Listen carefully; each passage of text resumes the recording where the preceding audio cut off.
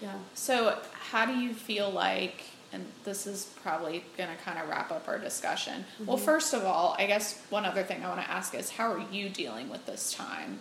And specifically in relation to your job, it sounds like you're a little frustrated with like not being able to engage them and pull them in and have conversations. Yeah. But how are you dealing also just like with your daily work schedule and like what's that like and all of that? Cool. So I think my goal, you know, when this whole thing started, I kind of had to evaluate like what are my goals as an educator? Like, do I normally just teach to the standards? Am I normally just teaching so that they'll pass the state test? Yeah. Oh, well, this is a great opportunity for them to learn for the sake of learning, right? And then it's like, okay, well, if they don't have access and all this stuff, like, you just kind of have to evaluate, like, what are my goals? And so my goal as an educator right now is to provide them with something that gives them some structure. So it's not going to be my best taught lesson and the most engaging, but it might be something that gets them to get online and get engaged for an hour, and then, you know, from 10 to 11 every day, and then that's what I'll expect, and I'll tell them, like, I'm going to check your grades at 3:50 in the afternoon. So, and what I really love about this is that we've been able to come up with, hey, okay, so I'll call them and they'll tell me about their day and what they have going on, and so then each kid is getting to do their work at whatever time works for them. Right. And so some kids are like, you know what, I've been sleeping till 2 in the afternoon, and I'm really about ready to do work at like 8 p.m. And I'm like, okay, you do that. From 8 to 9, you do your work, and I'll get on the next day, and I will check it. And, you know, sometimes I'll get emails in the middle of the night like, so-and-so completed their work, 3:43 a.m. And I'm like, you know what, at least they engage at least they're doing with the content. Yeah. And I think that has been kind of neat, you know, when we talk about like giving them skills so that they can be like an informed and contributing member of society. I think this is really putting them to the test of, hey, you've got so much freedom now. Yeah. And are you going to be able to, you know, manage your time. Yeah, exactly. So that's been really neat to work with the kids and, you know, just catch up with them, and then they tell me what they've been doing all throughout the day, and like, yeah, it really works for me if I do work better here and there, and that's just been really neat. So my work day, to answer your question about that, my work day looks like not really having to do anything till 10, so that has been kind of a that plus. Has been really nice. I'm not gonna lie. Yeah. So like I'll get up and have my quiet time, and you know, I can be reading my Bible and doing a devotion for like an hour, whereas normally I would rush it really quick in the morning or try to do it during my planning, which you know how planning is, you get pulled away and people meetings. Ask you to do things, meetings, this and that. So that's been really good. And my first call, I have a call with a student at 10 every day. He and his mom and his dog Chocolate. And so we have a call every day at 10, and then I have another call at 10:30.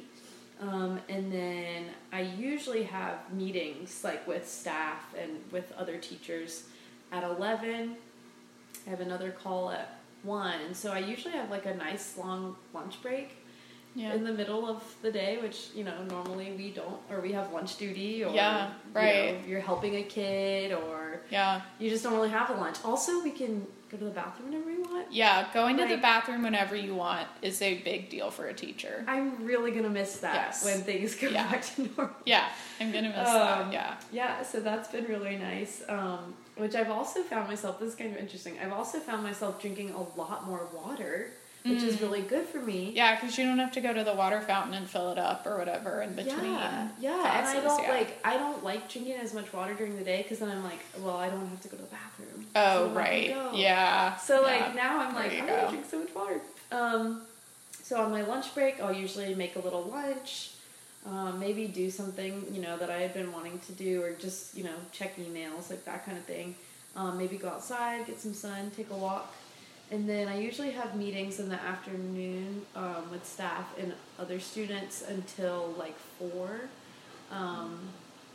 So yeah, it's kind of like, I mean, I don't want to say, yeah, this is great, but like, I guess in terms of like self-care and just having time to like rest, Yeah. this has been kind of like a forced Sabbath. Like, I feel like Yeah. the Lord is just like, okay, like you're going to rest because there's literally nothing else Yeah, for you to do. you're not running around. Yeah, I'll admit, like, I have really enjoyed this time just for, like, the way that I get to pan out my day. Yeah. I mean, obviously, you know, I would rather this not all be happening. But it is nice, like, as a teacher, because we are so used to being, quite honestly, overworked and underpaid, and I finally feel like I'm able to have time to do what I need to do, and I don't need to be, like, running on an empty... I feel like sometimes I'm running on empty fuel. Yeah. And Exactly.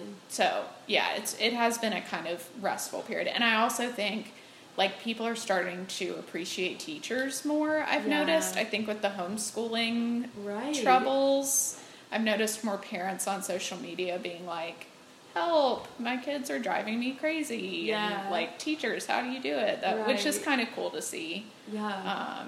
Yeah, I think so too. A little more appreciation. Well, my final question for you is, how do you see God kind of working through this period of time? And that can be more from the perspective of like globally, like for all of humanity. It can be more from the perspective of like education or your personal feelings about it. Just how do you see God being involved in all of this? Yeah. Coronavirus. Yeah. Yeah. I definitely think for people who are believers, it's given us time to really just to spend time with Him, and just talk with Him more and just be in the Word more and really rest in the Lord. I think that's another saying that we, rest in the Lord, rest in the Lord. Well, usually I'm just go. And yes, I have small group, and yes, I have church, and yes, I serve, but like, that's just it. Like, we're always going and doing. Yeah. We're rarely just sitting in the presence of the Lord and like waiting on Him. Mm-hmm. I think this is growing a lot of trust in the fact that, man, as much as we try to control things in our lives, we really have no control over anything. Mm-hmm. And I'm so grateful that I have a God who's sovereign and who is in control and is allowing this to happen, I believe, so that His name will be magnified and that His name will be made great, and that people who feel like they have nowhere else to turn finally recognize, man, nothing else can save me or satisfy my aching soul other than Jesus and Jesus alone. Right.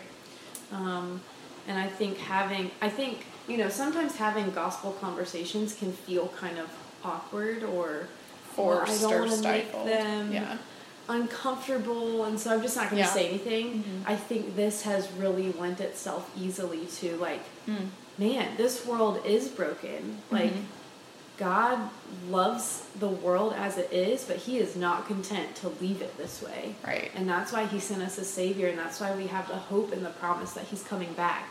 Yeah. Because this world is just like, I mean, you and I were even talking about that this morning in terms of just some things happening in the news, right? Yeah. And just how broken and how painful this world really is. Mm-hmm.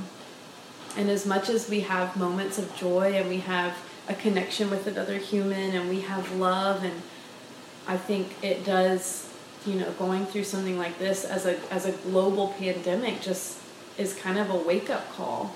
Yeah. That, like, this world is not going to last forever. Yeah. It's temporary, and we don't have any bit of control over any of it. So when we put our faith in the Lord that He's sovereign and He's got this, and man, I don't really understand what He's doing. Mm-hmm. I don't, but that's where that faith piece of it comes into play. I think if we always understood God's plans, then we wouldn't really need to trust, and we wouldn't really need faith because, we would just know it, Yeah. I think that our prayer lives have probably become a lot stronger. Just thinking about having time to really talk with the Lord, and we can pray, God, please take away this coronavirus. But I think it's important to say, God, take away this coronavirus so that, and then fill in the blank. Because that purpose, just taking away the coronavirus, in my mind, is kind of shallow. Like, yes, heal people. That is great. Like, I don't want people to die, but more so it's, I don't want people to die without the knowledge of Jesus Christ. Right. So in this coronavirus, so that your name will be great and so that your power will be known to all of those people throughout the world who don't have hope and who are lost, whether it's my students going through stuff or people going through the coronavirus, I think the message is the same. That God is good and we need to know him and we need to make his name great. Yeah, I think I was on my computer trying to find a phrase that I really like from the Book of Common Prayer, which is the order of service that we use in the Episcopal Church, and there's a quote that something about how you need to hold fast to those things that are enduring and not the things that are passing away. Yeah. Right? So I think what you were saying about this virus is, what really struck me is when you said, we realize that, our world is temporary, and so much of what we cherish is unfortunately temporary. And so that sort of, we're reminded that God is that only source of hope, right? Or he is the deepest and most dependable source of hope that we have, right? There's nothing else. Right. And unless we have moments like this, we don't always remember that. Yeah. We're not always cognizant of that. So even if it's just growing our awareness of that every day, I think is maybe one bright side that we can see to all the pain and suffering. And just the fact that we know that God is with us through it, right? It's not going to be, not everyone is going to live, there's going to be tragedies, there's going to be horrible things that happen, but just knowing that Jesus is with you along that path. Yeah. And that there is the promise of heaven, right, or of God's kingdom at the end of all of it. Right. I think is really assuring. Yeah, so. And I think it's interesting when we go through tragedy, sometimes we see, this is such a, God, where is this coming from? Why are you allowing this to happen? And I think it's interesting because there's a verse in John, I think it's chapter 16, verse 33, where he says, in this world you will have trouble. He promises us that we will have trouble. But the last part of the verse says, but take heart, I have overcome the world. So even though there is darkness and there's brokenness, we know that this battle is already won. We're still in the midst of it. We know how the story ends, and yet we're still here on this side of heaven. And, there are days when I'm I just long for heaven because I want all of this stuff to end. But I think that's pretty selfish of me as somebody who knows where I'm going when I die. I think that Jesus hasn't come back yet to have mercy on those of us who don't know him yet. And so I think this whole coronavirus thing has kind of shifted my longing for, okay, God, just end this. But okay, God, allow me to see what you're doing here in my life and the lives of the people around me so that they can be drawn to you and so that our hearts would be so tethered to yours that something like this doesn't shake us, but it excites us, not in a morbid, yay, disease way, but in a man, God is the only one who's in control and he's holding me in the palm of his hand. Yeah. And he's allowing me to have these conversations with people who don't know him, not because of anything to do with me, but so that his name will be manifested throughout the world. Yeah.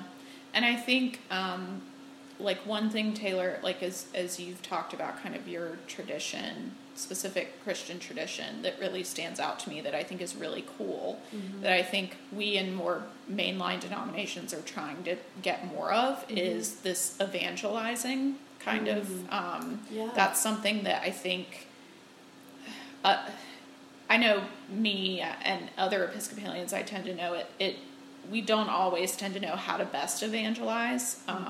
Our presiding bishop, Bishop Curry, he's very much about the Jesus movement is what he calls it. So he started having revivals at churches and doing some of these things that I think for a while we were scared to do. Right. So I just want to say I'm inspired by the emphasis on evangelizing and going out and spreading the word. Yeah. And doing so in a way that respects the dignity of every human being, right? Which Yeah. is another phrase from the Book of Common Prayer. But doing so in a way that's like effective and Yeah. that and truly, like, we are all missionaries, right? Like, that is our calling as Christians, is to be missionaries.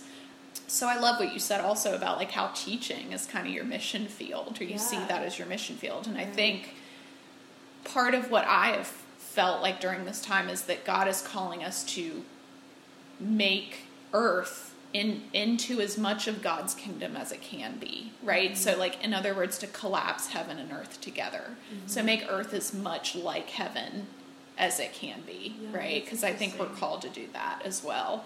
And I think that's what you're doing, and I think that's what a lot of other people are doing right now.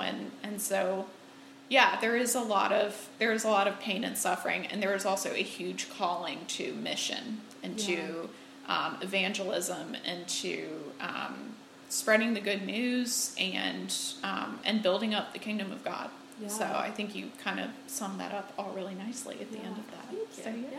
So, all right. Well, we have come to the end of our time together, but Taylor, I just want to thank you again for sharing and being vulnerable with us and letting us know, like, how this time has been impacting you and just kind of how your faith journey has continued throughout this time.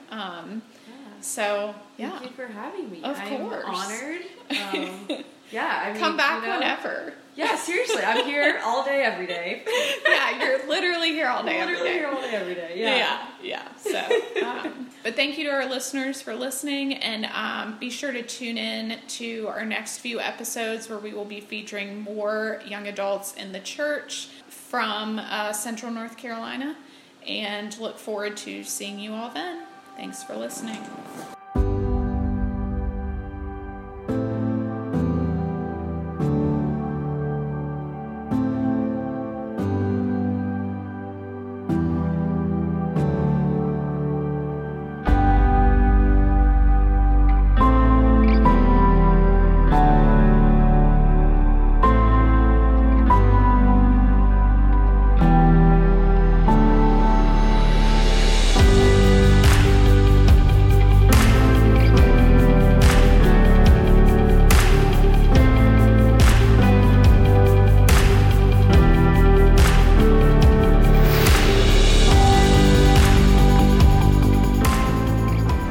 That's it for this episode of And Also With Y'all, Distancing Diaries. Again, thanks to our co-host, Eliza Brinkley, and thanks to Taylor for sharing your story, for your vulnerability, and for sharing what it was like to grow up in the denomination that you grew up in and what your life is currently like as a person who is a member of the Southern Baptist Convention and a member of Summit Church. It's always good and always interesting to hear how we, as followers of Christ, who we are all trying to make sense of what is going on around us. And it's always interesting to hear what it's like from a different perspective of someone from another denomination, from someone who is reading the same scriptures as us and interpreting it and seeing it just a little differently.